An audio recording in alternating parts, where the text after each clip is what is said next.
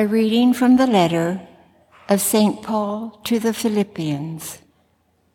Brothers and sisters, if there is any encouragement in Christ, any solace in love, any participation in the Spirit, any compassion and mercy, complete my joy by being of the same mind, with the same love, united in heart, thinking one thing. Do nothing out of selfishness or out of vainglory. Rather, humbly regard others as more important than yourselves, each looking out not for his own interests, but also everyone for those of others. The word of the Lord.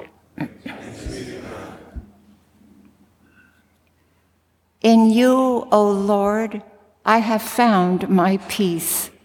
In you, O Lord, I have found my peace.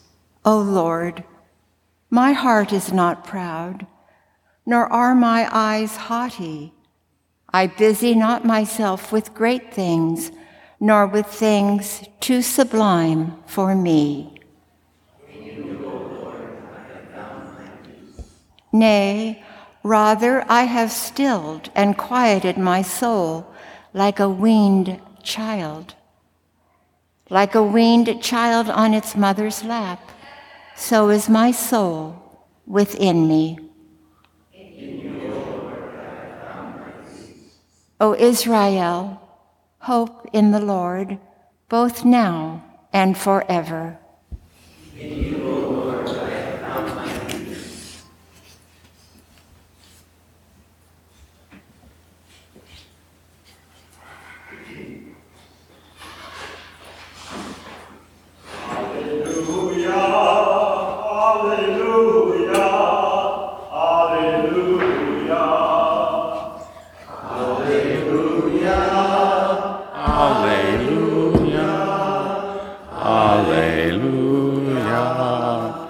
If you remain in my word, you will truly be my disciples, and you will know the truth, says the Lord.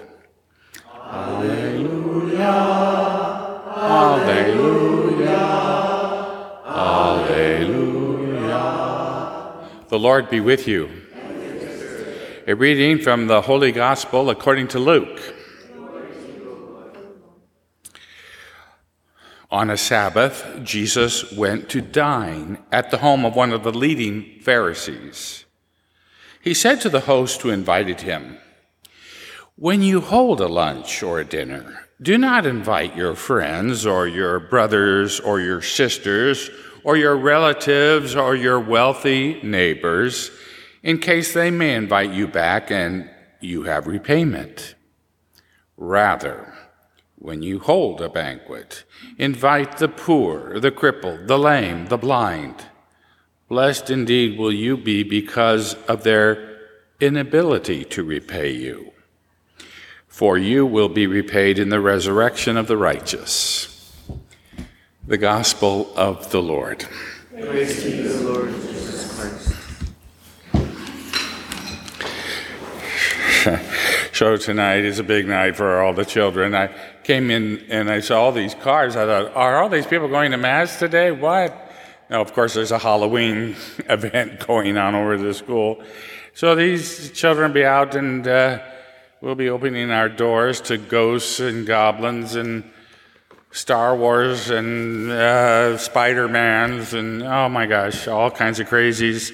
But in the spirit of the gospel today, Jesus reminds us that we should be opening our doors and not forgetting all the children that can't be there for trick or treat, the children who are seriously ill, or the children who live in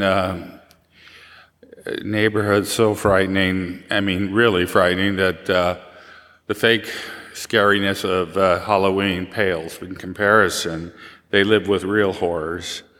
how can we open our doors to them? And I was thinking, well, the best we can do probably, first of all, of course, pray for children throughout the world who live with real difficult situations, making a charitable donation to organizations that work for children or children who are without families or homes. So as we fill those trick-or-treat bags with the children who bless our lives this evening coming to our homes, let's not forget those children who are not there.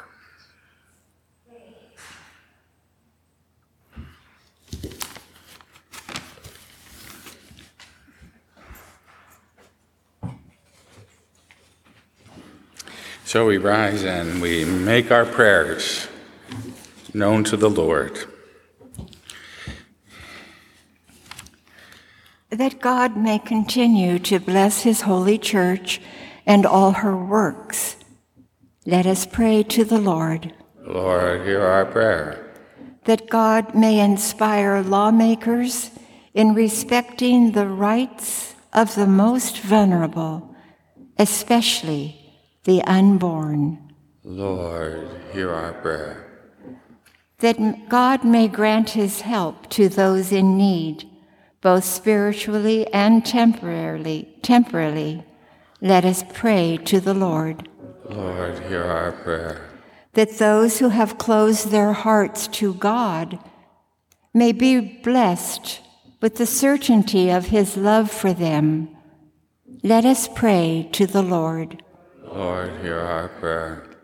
That our beloved dead may come to share in the heavenly kingdom. Let us pray to the Lord. Lord, hear our prayer. And we pray for the intentions of Bob and Kathy Mapes, for whom the Mass is being offered. We pray to the Lord. And let us now offer our own prayers and intentions in silence.